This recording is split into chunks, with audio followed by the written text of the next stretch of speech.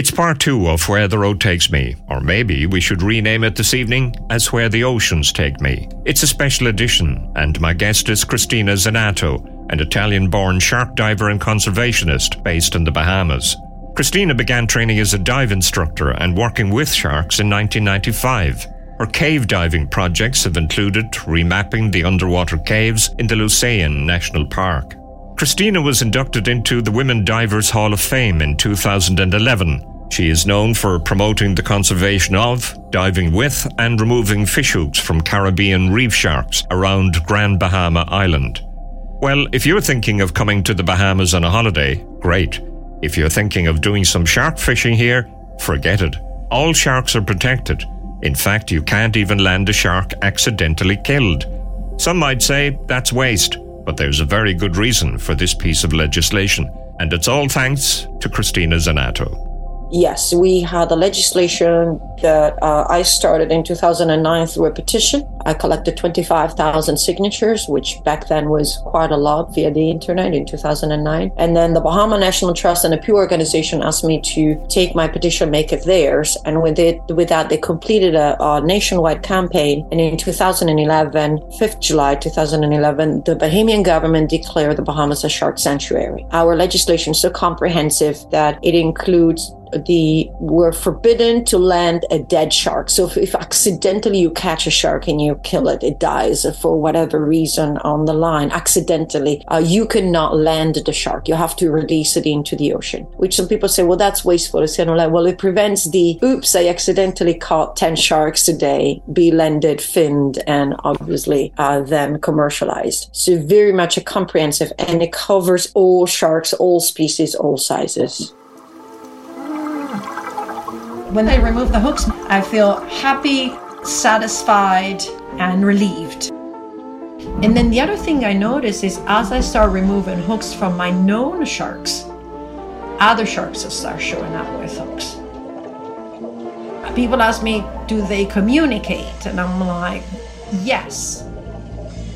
They're very accepting. Sharks in general in the world are very tolerant of our presence, entering their world.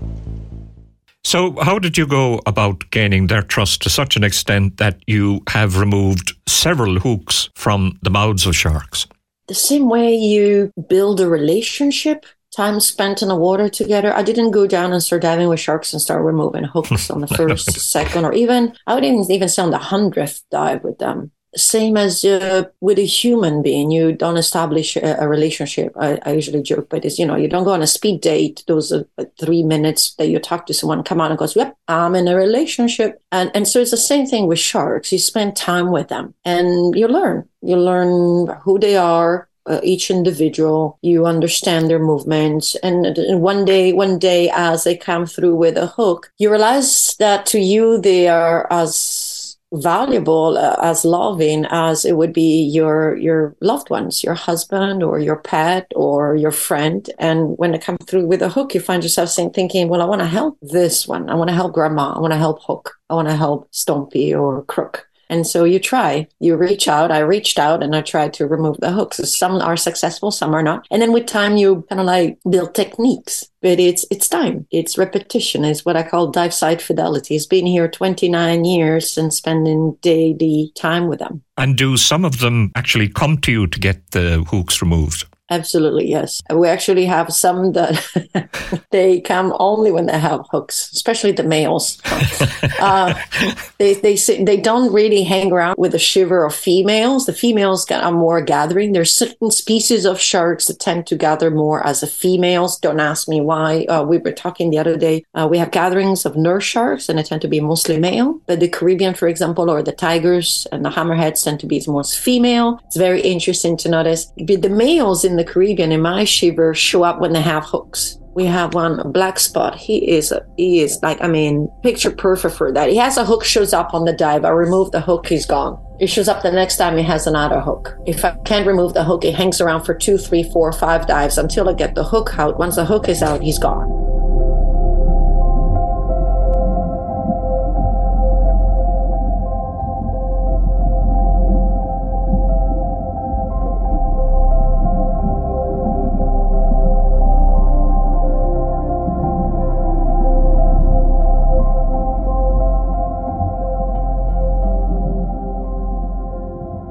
I've watched a few of your videos, and I've seen them come to you with their heads on your knee, and you pat them, and that's some trust, and that must have taken some time to gain that trust as well. That's correct. That is a trust in the fact that in that moment, I believe that they are in a vulnerable spot, right? And in that moment, they said, well, I'm going to decide to sit here motionless, which, by the way, just to avoid any issues, sharks who lay motionless do not suffocate to death. They use a system called book hole pumping, and they're capable of pumping water through their gills by sitting motionless and moving their jaws. And so does the Caribbean. In that moment, they're completely exposed, completely open. And they are aware, because I watch them. Their eyes move if the videographer moves a little bit too much, if there's a shadow coming too close, that you can tell they're like, oh, what is that coming over me? It's again relationship. It's again time, but definitely lack of stress or threat in that moment. Some have suggested maybe a moment of pleasure in the midst of, like, the chainmail is very soft. I don't see why a little gentle rubbing out the head might not be, I would quote it like quote unquote pleasure. I don't want to give sharks anthropomorphic interpretations, but maybe a cleaning station, maybe something positive. Let's put it that way. There's definitely something positive going on when that happens. If I could swim, which I can't, and so obviously I can't dive either, but if I could do both, and I went down into the midst of these sharks without your help and advice, how do you think I'd fare? They'll just be swimming by you and look at you. And that would be it? That would be it. We actually take divers there all the time now during the interactive dives, and we go down there and dive with them. Without any protection. The protection is only when we work and interact directly with them when I remove hooks. But like, I have plenty diving, free diving, swimming. I actually, last summer, I was certified in a 10 and 11-year-old girls. I had these beautiful pictures of them in their like pink and white rash guards swimming around with the Caribbean reef sharks surrounding them. I wanted to pet a shark from the first moment I saw one. It took a year and some time before the transition between being a diver and then being a professional and then working with sharks and then finally having a shark in my lap. It's understanding that it's done on the shark's terms, not on mine. Because every time a shark does that, I do realize what a privilege it is. This is a wild animal, and she's given me full trust. It's a complete abandonment, saying, well, in this moment, I trust you. You're not going to hurt me. It is something to be absolutely in awe of, no matter how many times it happens. What I developed is an appreciation for their vulnerability. Sharks are very accepting of our presence into their world. And this is in general, not just the Caribbean reef sharks, but all sharks. I wish people will realize there's countless times where we're in the and they're sharks. I would say 99% of the time, unless we're somewhere where we've depleted the oceans from sharks. And 99.9% of the time, the sharks will be by the people without the people even realizing the sharks are there, because they're very accepting, very understanding of our presence in the world in a way that other animals on land don't. We were talking about media earlier on, and maybe I didn't finish that, but media is so destructive towards the image of sharks, because they highlight that one event and make it feel as if this happens all the time, every time you enter the water. And it's like, no, this is the exception of the exceptions of the exception to the rule. And I do understand it is quite frightening, the thought of being bitten alive by an animal, but the occurrences are so rare. And yet we're so understanding when somebody crosses an elephant territory, who, by the way, is an herbivore, and the elephant has a defensive reaction of the territory. And we're quick to say, well, you crossed the elephant's territory. For whatever reason, the sharks don't get that understanding, that appreciation, that consideration. So the media has a lot to respond for, more than Jaws. This heightened, basically, mythifications of one negative shark encounter versus the millions and millions and millions of positive shark encounters.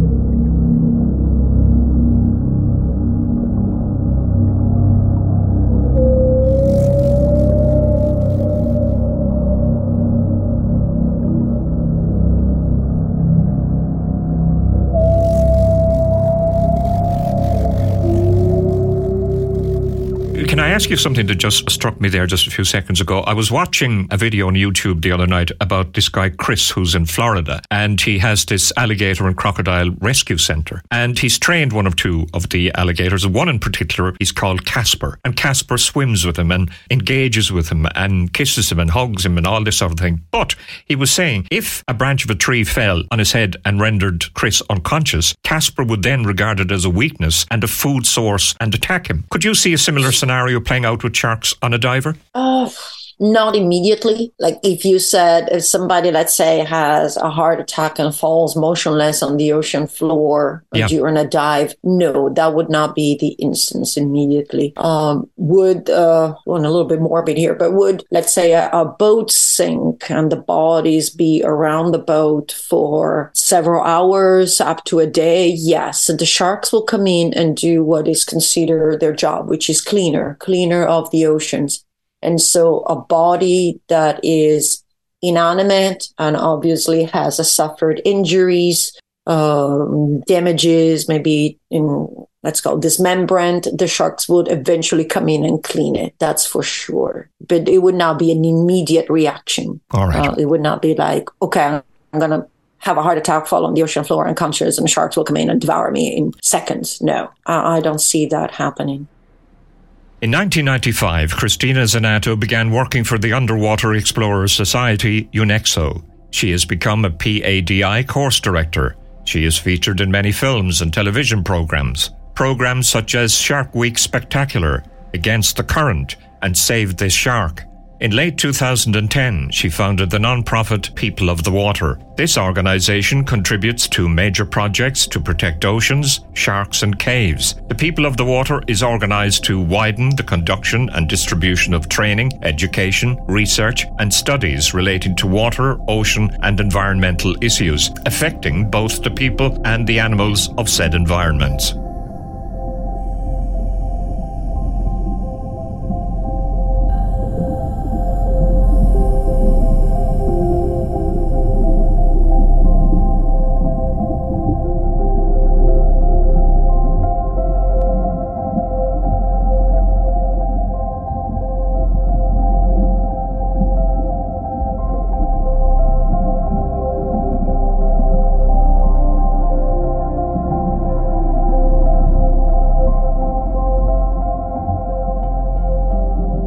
So when you go down there, these sharks at this stage recognize you, do they? Yes. Yeah. People say they do. People go, how do they recognize you? I'm like, how do my dogs recognize my steps up the stairs without seeing me? How does a blind person live in our world? I do believe, blind people are capable of recognizing people without seeing them. Shark diver and conservationist Christina Zanato is my guest on a special edition of Where the Road Takes Me this evening. Coming up in part 3, the final part, the great white, star of Jaws, and are there actually dangerous types of sharks, and how we're damaging the oceans and the marine life within them. Join me for part 3 after the break.